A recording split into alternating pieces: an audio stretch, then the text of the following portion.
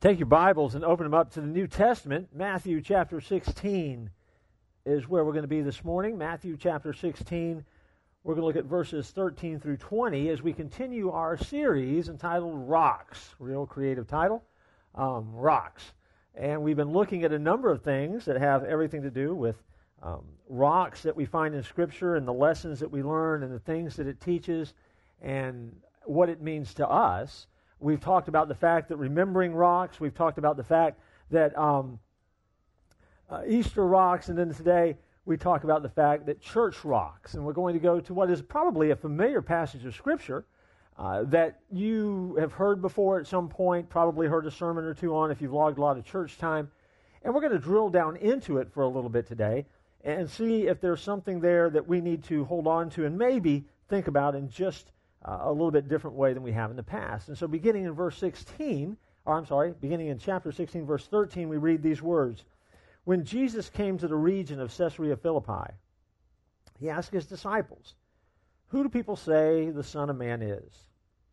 And they say, some say John the Baptist, others Elijah, still others Jeremiah or one of the prophets.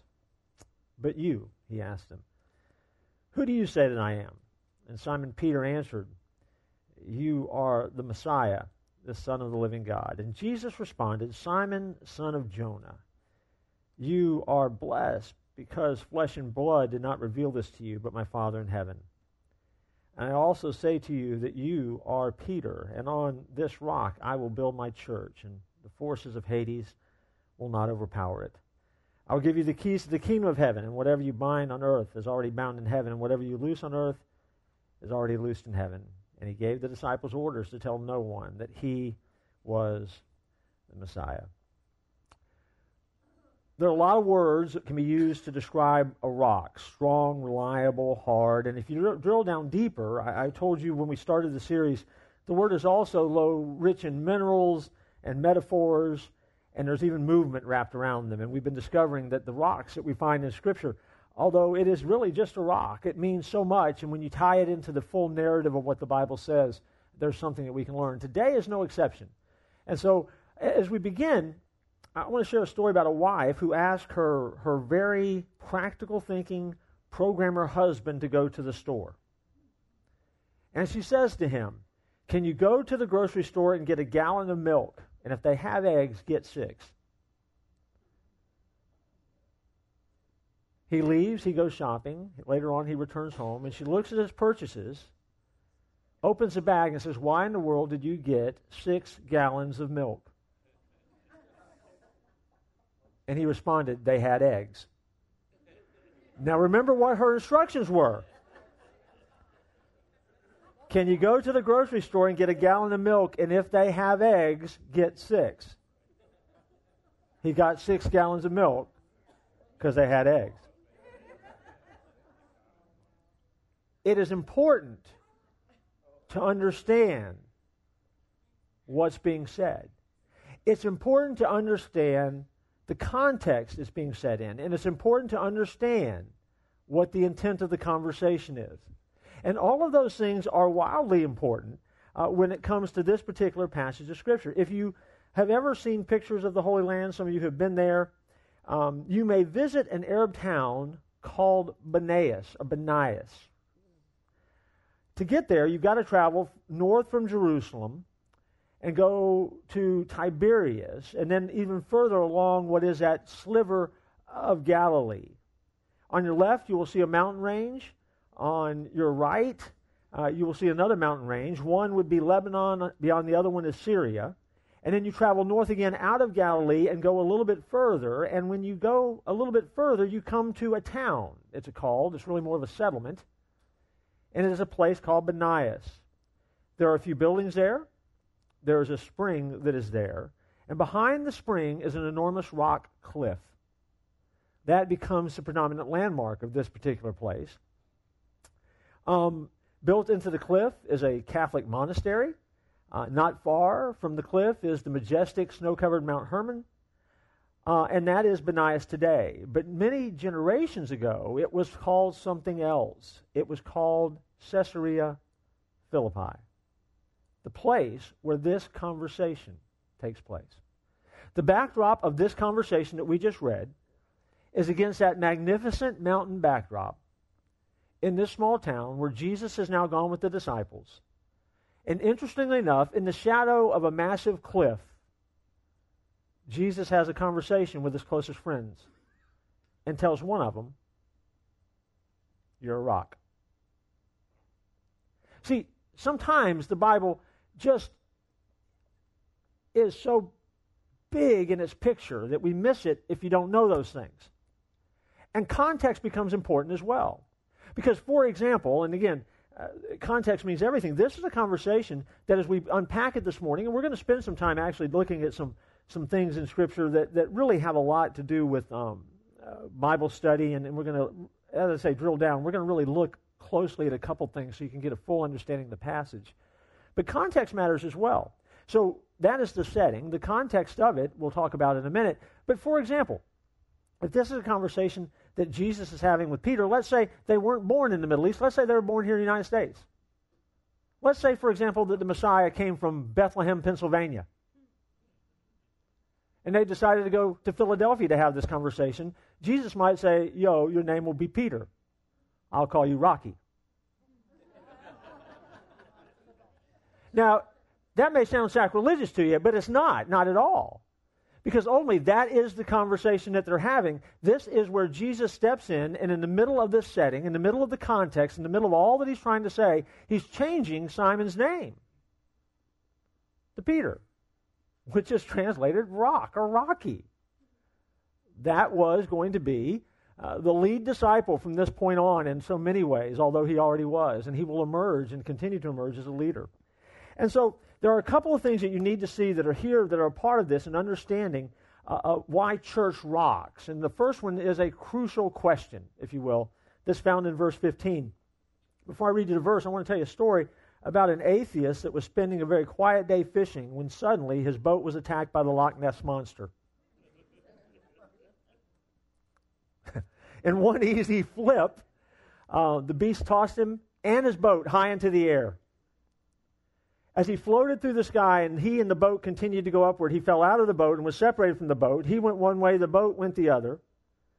The Loch Ness Monster came up out of the water, opened his jaws, waiting for the man to come back and fall down his throat so he could eat him. As the man flew head over heels, he cried out to heaven, "Oh God, please help me."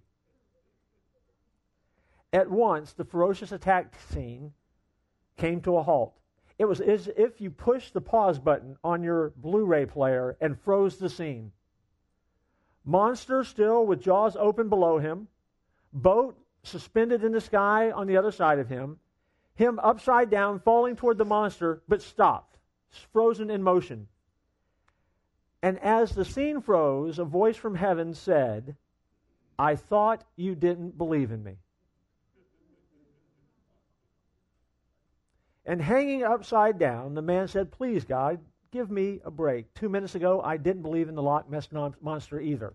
There's a lot that gets thrown at you, and sometimes believing and putting your belief into place and kind of putting it into perspective becomes a little bit difficult. And when we think about God, you have to understand that what we think about God matters. But what we think about God doesn't matter nearly as much as what we believe about God. And there's a lot of people who think a lot of things about God. And there's a lot of wiggle room out there. But what really matters is, what do you believe about God? And that strikes at the heart of where we start this look this morning. That strikes at the heart of what happens first. When they get to Caesarea Philippi, what happens in that Gentile city changes the course of history. Because Jesus asked the question in verse 13, "Who do men say that I am?" And the disciples, as they often did, hemmed and hawed, and they mumbled about, and they came up with answers that sounded good. John the Baptist, one said, Elijah, some said Jeremiah, one of the prophets.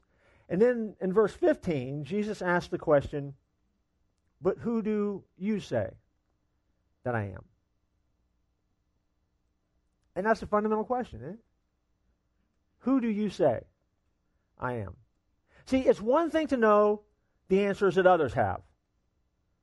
And I've been pastor now a long time, and I can tell you what people think about God. I hear answers all the time about what people think about God. It's a good thing to know. You can go to school to learn that. You can read papers and learn that. You can go to seminary and learn that. There are books where you can read about that. It's good to know what people's opinions are of God.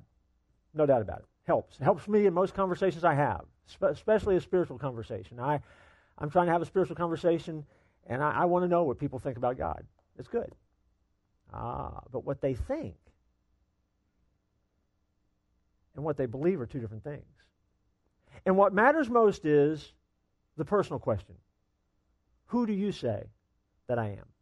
See, when Jesus asked this question against this backdrop, this rock setting, he had come to a point where the Bible has said that he went to his own people and his own people rejected him.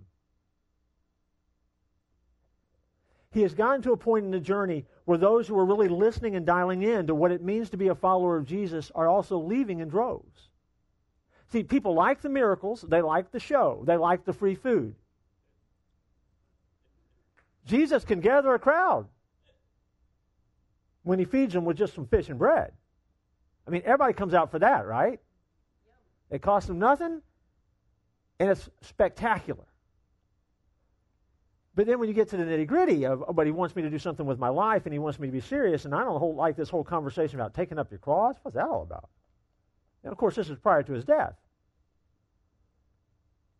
So you're talking about crucifixion, and they have no frame of reference to know that he's going to be crucified. They're putting a little bit of distance now between this rabbi who is so radical, this religious teacher who is saying things that they like on one hand, but on the other hand, they don't like it. Because Jesus is starting to kind of wiggle into their personal space a little bit. And he's asking the question, who do you say that I am? And where answer is revealed, that a lot of people just had no idea who he was, even though they'd seen him, even though they'd heard him. I mean, that's why some thought he was John the Baptist. That's why some prophet. That's why some prophet. I mean, the answer's all over the planet. People are thinking a lot about Jesus, but the crucial question is, who do you say that I am? And there against that massive rock cliff, something else has happened. And when Jesus asked the question, I will tell you that as I was studying and getting ready for this series, there was something that I found in my study that I know you're going to go, really? You're going to even take the time to mention this? And I am, because it's what you do sometimes when you study. I've read the story hundreds of times. I've taught the story more times than I can tell you. There's something about this particular time when I studied that I saw that I had never seen before. So for those of you who like Bible trivia, this is your moment. You won't remember anything else today. But Jesus stops and he asks the question, who do you say that I am? In the language that it's originally written in, he was not asking a personal question to Peter. He was asking a question that was meant in the plural, written in the plural. In other words, although Peter's going to step up and answer, and Peter becomes the one that Jesus responds to with all the statements that follow that you just read, Peter, in the moment, was answering a plural question as the spokesman for all of the disciples. See, I used to tell this story for years, where I told it as the disciples were their usual goof-up selves, and they were all kind of hemming and hawing, looking for answers, and Peter finally was sitting there, and he says, I've got one. It's like a brilliant thought hit. You are the Christ, the Son of the living God. And Jesus says, you're blessed, and I'm going to change your name, and on this rock I'll build my church. We'll call you Rocky. But that's not what it was. This was a conversation, a serious conversation that he's having in the midst of all the other things that's happening, all the activity that's happening where people are starting to leave. And he asks him this question. He kind of lays this question out for the whole group. Who do y'all say that I am? Better translation, Deep South. Who y'all say I am? And I guarantee you they looked at each other for a couple minutes. And as they always did when they needed a leader, they looked to Peter. It would have been John, but John was a young kid. So he was probably standing next to Peter, probably elbowed him. Say something, fishy. And so then Peter steps up and he makes a statement. It's a bold, it's a declarative statement. But it is that moment, and Peter becomes the spokesman, not just for himself, but for all 12 of the disciples that are there. And he says in verse 16, "You are the Christ, Son of the living God." A simple, concise answer. And from that answer, the world shifted its course. Because Jesus looked back at Peter and he said to him in verse 18, "And I tell you that you are Peter, and on this rock I will build my church." It was that call-out moment. That's why this passage matters so much. It was the moment that he called them out, and basically, as all the crowds are shifting around him and people are leaving and people are starting to move away, Jesus looks at those that are real close to him, and he basically is having that conversation that is a heart-to-heart conversation, and he says, "Look, that's what other people are believing. What do you think? Who am I to you? What do you believe about me?" See, over this past week, I've met folks who think God is a great guy. This past week, I've met folks who think of God as a celestial slot machine. If they pull the right lever, God will give them what they want. I've met folks this week and had a conversation with people this week who believe in a God who they have believe that God is like a genie in a bottle. I ask him and I rub the lamp right, and he's going to give me what I want, and I'm in a crisis, so I need what I need.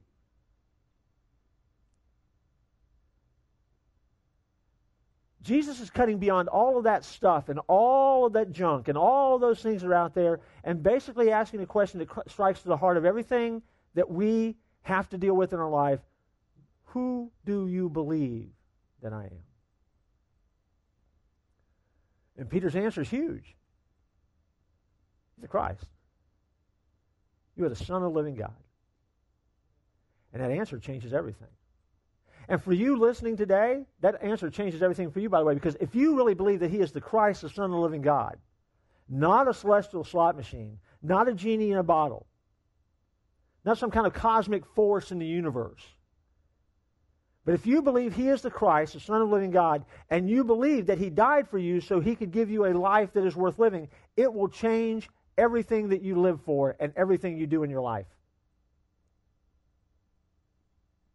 And if you don't believe that he's the Christ, the Son of the living God, then you don't have to change the way you live. You can just go on wishing and thinking of prayers as wishes, and maybe you'll get what you ask for. See, this is not just a simple little conversation that takes place next to a mountain.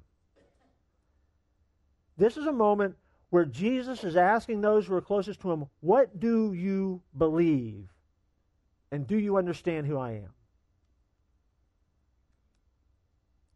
Because that is the commitment, that is the statement, that is the belief that everything else is going to be built on as they move forward into the future. Because these guys were Jesus' A plan. These are the guys that he already knew that were going to be in charge, that he was going to leave in charge, and when he left, these were going to be the guys that got it done. And so he's called them out. What do you believe? It's a big deal. Over the course of my life, as I deal with folks in ministry, I meet folks all the time who have things they want to talk about when it comes to spiritual stuff. They want to understand why God does this and why God does this and why God does this, or how this fits and how this fits and how this fits. And sometimes they can start chasing themselves around a tree if they're not careful. And so sometimes the question that I use to bring them back on task is simply, I'll say, before we talk about all that, I just need to know what we're talking about. So what do you believe about Jesus? Who do you believe that he is? Because if you believe that he is the Son of God, Savior of the world, now we have something to talk about, because that's going to change the way that you view everything else that we're talking about. If you don't believe that, then we're never going to get on the same page. It changes the conversation, because it is the crucial question. that everyone in this room has to answer. If you've never answered it, if you're watching or listening, and you've never made the decision to believe, trust, and follow Jesus, today is your day to decide that, and you need to do that. There's no magical prayer I can give you that will make it right for you. It is just a choice that you're going to make, and you're going to make that choice, and you're going to say, I believe, and I trust, and I want to follow you, and you're going to talk to God about that, and you're going to pray about it, and say, that's what I want to do. And if you do that, then let us know that. Let me know that. I've got some things that I can share with you that will help you in that journey, make the journey easier.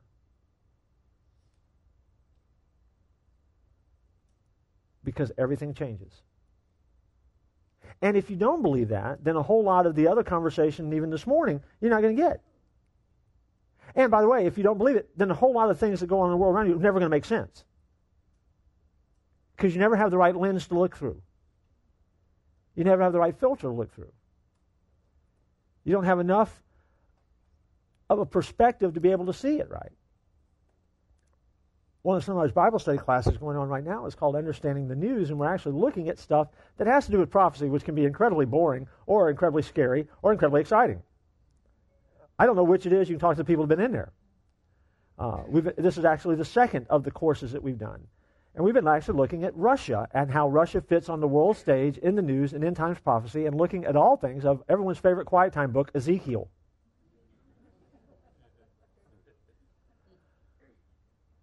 And reading about the Russian invasion of Israel in the end times. And as we've been looking at that, though, one of the things that we've been discovering is that when you put a biblical lens on and start looking at the things that go on around you, even when you turn on the news, it makes sense. Now, it may or may not make you feel better, but it makes sense. And as a follower, you can understand and have something to hold on to and anchor to in the upside-down, crazy world that we live in. It stems back to this question. Who do you believe that he is? If he is who he says he is, everything changes. If not, then you're just talking.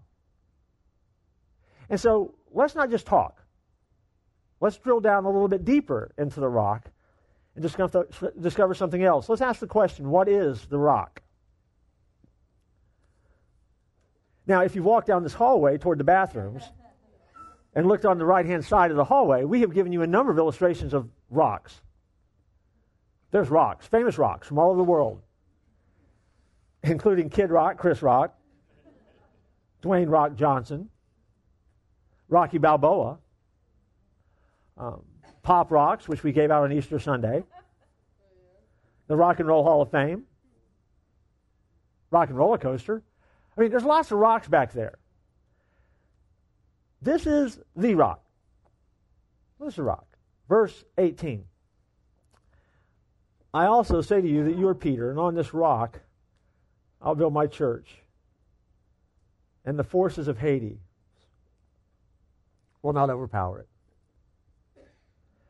I love that verse. This verse, when we first started ministry back in shortly after Al Gore invented the internet, when churches were first having websites, we actually had one of the earliest church websites out there. Some of you guys in the room will remember this. And our screen that opened, the screen, it was done on purpose this way.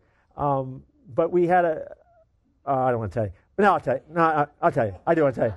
I'll tell you. And it was done because we were desperately trying to find a niche where we could say some things that we thought were biblical and we thought people would listen. So when you came to our church webpage, it would come up with a soundtrack from Terminator. Dun, dun, dun, dun, dun. And in flames. And it would say, and it would quote, upon this rock I'll build my church, and the gates of hell shall not prevail against it. And then it scrolled down, and we were trying to make a biblical statement. It said we were tougher than hell. Guess who banned our website? The Southern Baptist Convention. Our website was banned by the Southern Baptist Convention. And I had all these friends who work for the Southern Baptist Convention and Lifeway were calling me, we can't get to your website because you've got something on it that we can't see. I mean, we can't get to you. And it was our lead page. However, there was a whole lot of people that just loved it.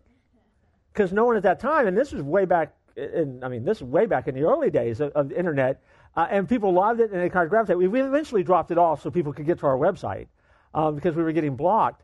But this has been one of my favorite verses because it says everything about all we're supposed to be and the victory that we have in God. We are tougher than the forces of hell. Not because we're tough, but because He is. And you are a winner, not a loser. As the old Christian rap song, you're the head, not the tail.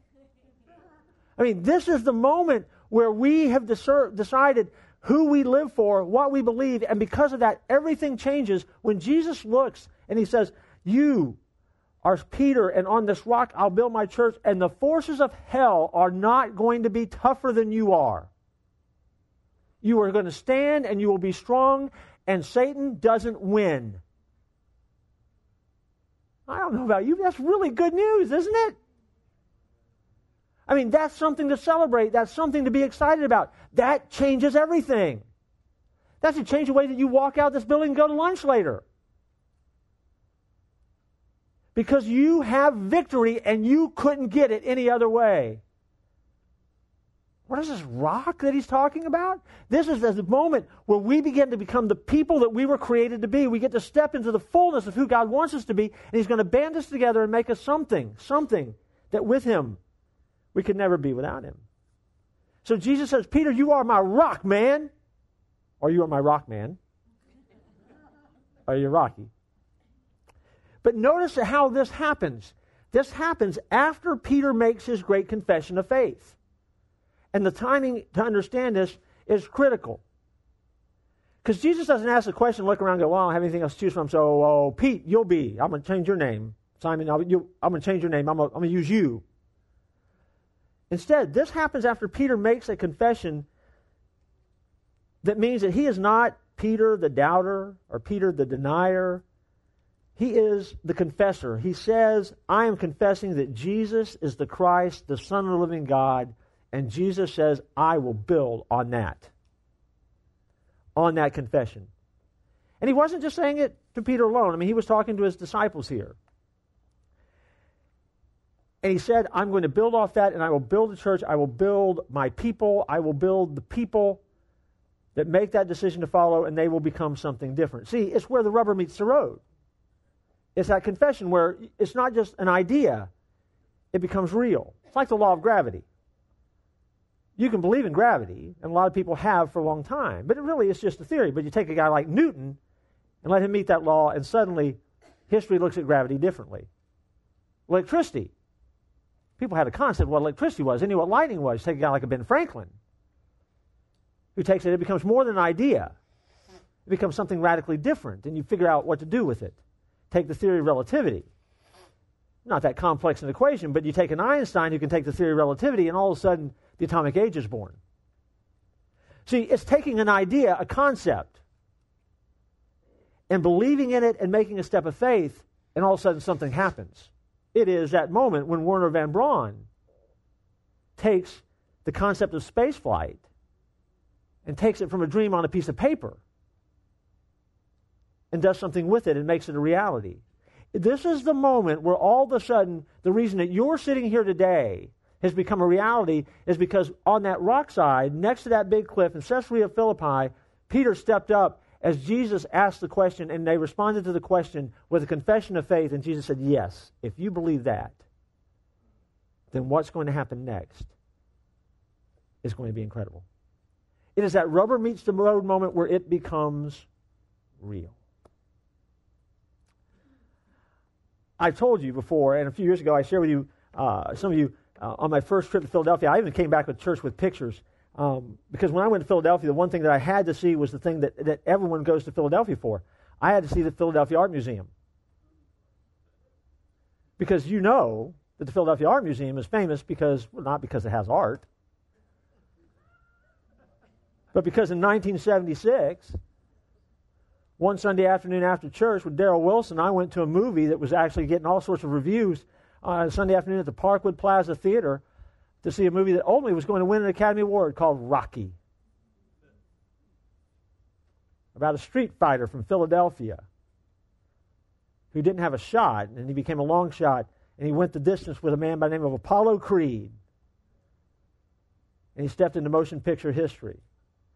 Filmed in Philadelphia, when the city of Philadelphia wouldn't give the production company, United Artists, permission to film in Philadelphia. Running on the strict budget, they couldn't afford the permits, and so they developed something that was used for the very first time in the film Rocky. It was called a Steadicam. It's used in most films now. You ever watch Rocky and wonder why they shoot so much of it in the early morning foggy hours? Because they didn't have permits. So before the city got to work every morning, they would drive up in vans, unmarked vans, pile out, set up the Steadicam. They would film their scenes, jump back in the vans, and go somewhere else to film. All those shots of running through the streets, running up and down the steps, they didn't have permits for that. They didn't know they were in the film until they showed up in the film. It's 72 steps from the bottom to the top of the Philadelphia Art Museum. And in all the Rocky pictures that were good, he ran up them, including the one that showed up called Creed, which is the one film that Sylvester Stallone didn't write, which put the bookend to the Rocky series after everyone thought it was done. Take a look at the screen and go back and relive some of those moments.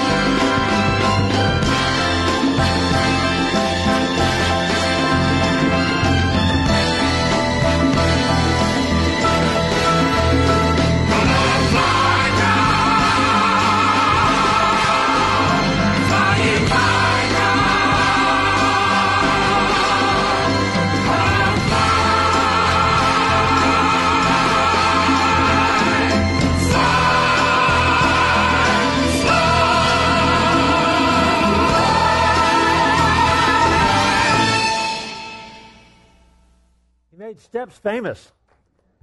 And if you've ever been to Philadelphia, you can actually go and stand where he stood in the first film. There is a bronze slab that is there with his boot prints on it that he has autographed, that you can stand at the top and raise your hands and have your picture made. I shared with you that I was stunned, and I've been to Philadelphia a number of times since, and every time I go to Philadelphia, I go there. But I go and I run up the steps, and that's a lot of steps, by the way. And don't kid yourself. You turn the music on, there's still a lot of steps. So now I'm much more the pastor sociologist. And you watch, but over the course of an hour, you'll watch carload after carload of people pull up, and people will run up the steps and pose. Sometimes they kneel when they get to the top of the steps. And if you have the moment and you can engage them, you ask the question, why?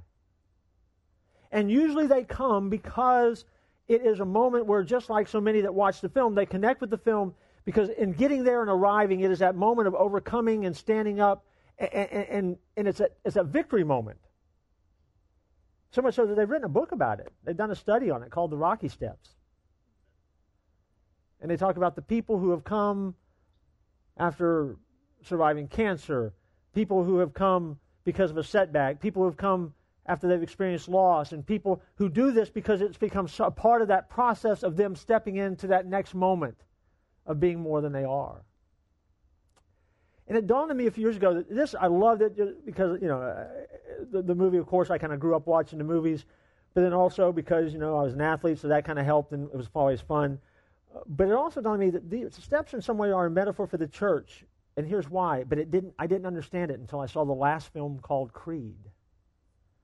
Because in that film, it's the one that wasn't written by Sylvester Stallone. They came to him after the series was done. He had done a farewell called Rocky Balboa. He'd made a ton of money with it. He had to sell it when the studios didn't want to do it, but because he had made so much money for him in the past, they took a risk on it. And he wrote an amazing story. We tied up all the storylines of the Rocky saga. And if you didn't like the first one, you didn't like the last one. But if you liked the first one, you loved the last one.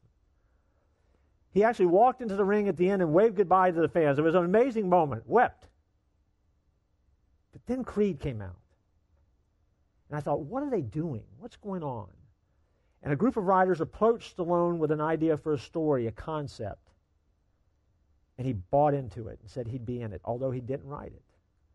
And in the storyline, he trains the son of Apollo Creed, his old friend, Adonis Creed.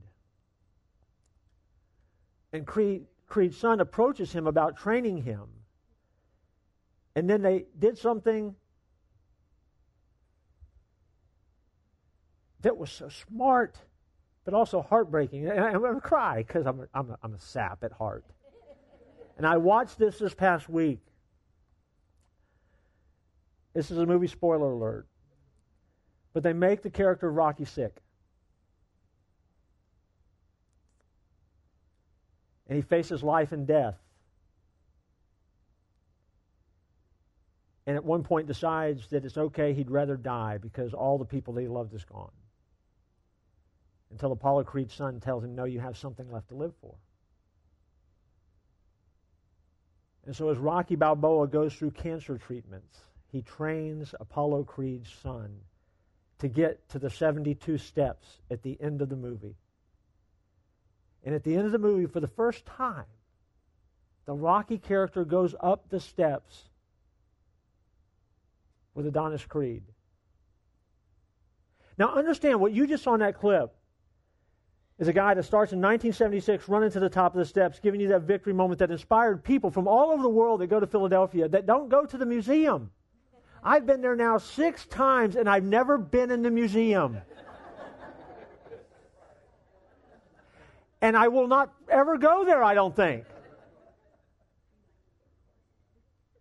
But I've been to the top of the steps every time, sometimes faster than others. If you watch the clips closely, and Stallone talked about this later, the one scene where he runs up and he's chasing a little kid, that was his son in real life, who passed away at age 30. And have a father hold his son in his arms and say, there was nothing I could do for him to help him.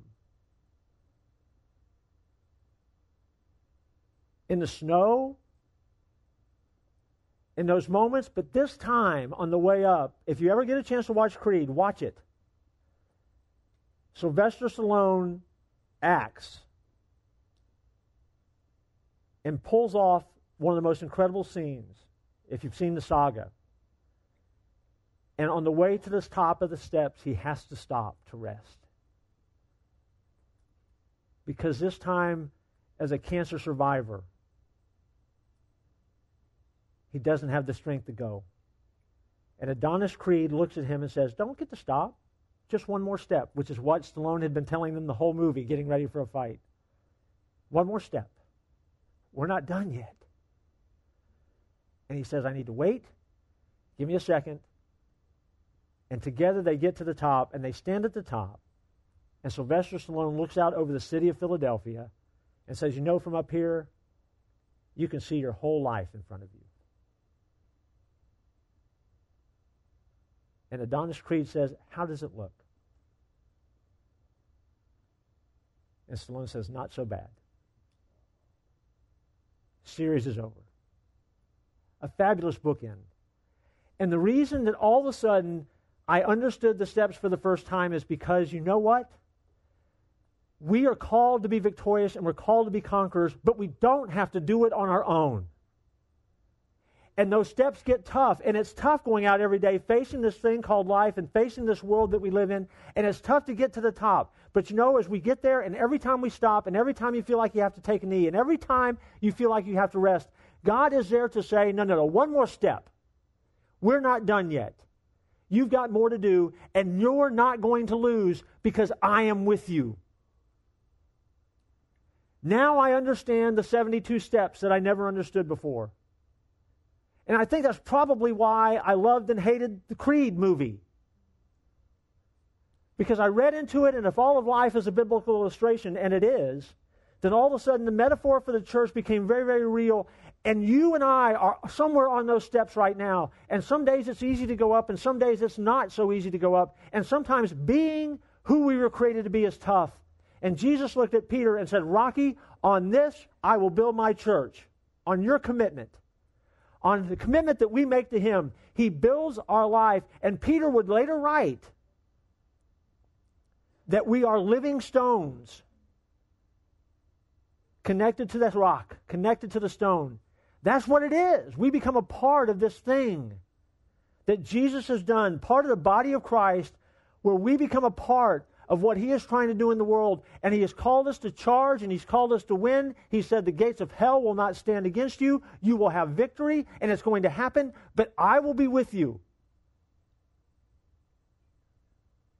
But you have to be on the steps, and you have to go. And in our lives, we have the choice all the time of what we're going to do. And so if you are a follower, if you believe, then you have made a decision to take that journey and become a living stone, if you will. A part of this thing that God is doing, and a part of touching and changing the world with the love of Christ, which brings me to the closing question. What is the church? Well, it's not a building. It's a common mistake. It's not a place. It's people. It's us. By definition, the church is the manifestation of Jesus Christ and his people in the world. You've heard me say that a lot. It's the living stones. It's the body of Christ. It's you and I. We're the church. Built upon a confession because we've done something that had to be done. We've made a decision about what we think and what we believe about who Jesus is and what he's done. And that decision has changed everything. And because it's changed everything, it's changed us. And we're now called to go into the battle. And the gates of hell won't win. Because we're not alone. Because he's with us. There is a river called the Atchafalaya River. It's 137 miles long. It is a distributary of the Mississippi River that meanders through south central Louisiana and empties into the Gulf of Mexico. If you find it on a map, you'll realize it serves as a significant source of income for the region because of many industrial and commercial opportunities it offers. It's scenic, it's productive, it's enriching, and yet it doesn't exist if it's not for the mighty Mississippi. Because it feeds off of the Mississippi River, which gives its life, and that's how it flows. And so for all of the benefit and all of the beauty and all of the things that it brings to those that are touched by it, if it cuts itself off from the Mississippi, if it were to be disconnected, it no longer is a river at all. That's how the church works. As long as we're connected to Christ, we can take the steps. We can make it to the top. We touch and change the world. If we try to do it on our own, if we disconnect, if we decide it's not important, not only do we fail, but we never discover the joy of living up to the potential of who we were created to be. And we never make the impact that we were created to have, and you never become the best version of you. And one of the reasons that church rocks is because we build on Him. And we're connected to Him. And we can do all things through Him who gives us strength. And so for your now what? They're the same every week. Here's the question, the memory question. What in your life have you been able to do because of Jesus that you couldn't have done without Jesus?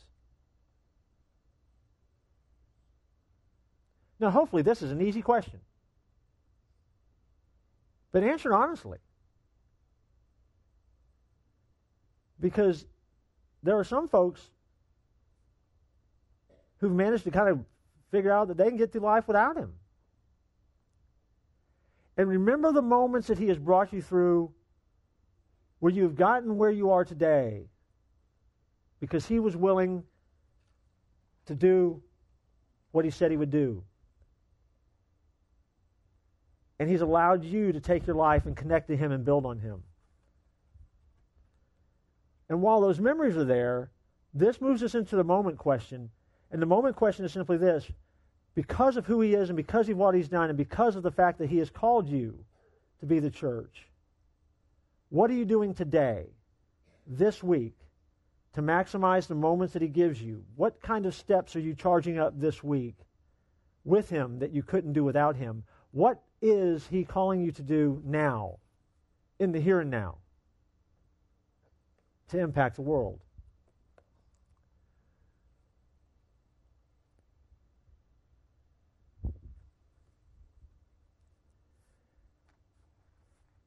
You got up this morning. He's called you to a purpose. He's given you this day. And this day is to be used for making sure that others hear, find out, and can connect. And understand that you are a part of something that is so much bigger and greater than you are. As you begin each day, does this become the priority of your day? How am I going to bless others this day? What am I going to do with my life this day that impacts others? What am I going to do this day that makes the lives of others different and better because of the life that God has given me? One more step. One more moment. One more opportunity. And then last but not least, the one that we always underestimate is momentum. Because so often when we talk about doing things for Him, and so often we think about how He's working in our life, we think, well, you know, I just don't know what He's doing. I just don't feel like He's doing much. But here's what I know. You start charging the steps. You start doing what it is you were created to do. You start looking for those opportunities to do ministry. You start remembering the moments that He's brought you through. You start taking the time to map out how God wants to use you. And you know what begins to happen? It becomes a lifestyle, and you carry it over day after day, and it builds momentum in your life because you can see the progress. Here's what I know about the Rocky Steps in Philadelphia. You never get to the top if you don't take the first step.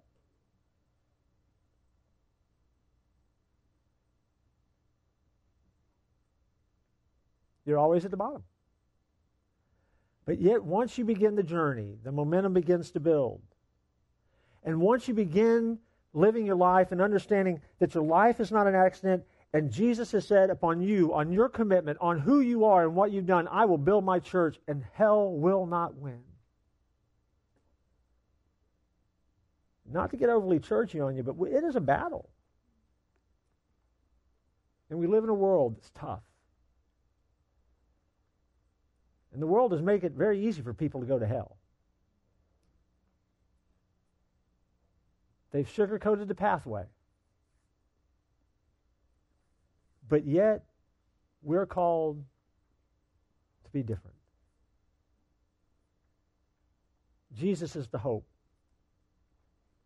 We're the living stones. And we have an opportunity to change the world with His love. Let's pray. Heavenly Father,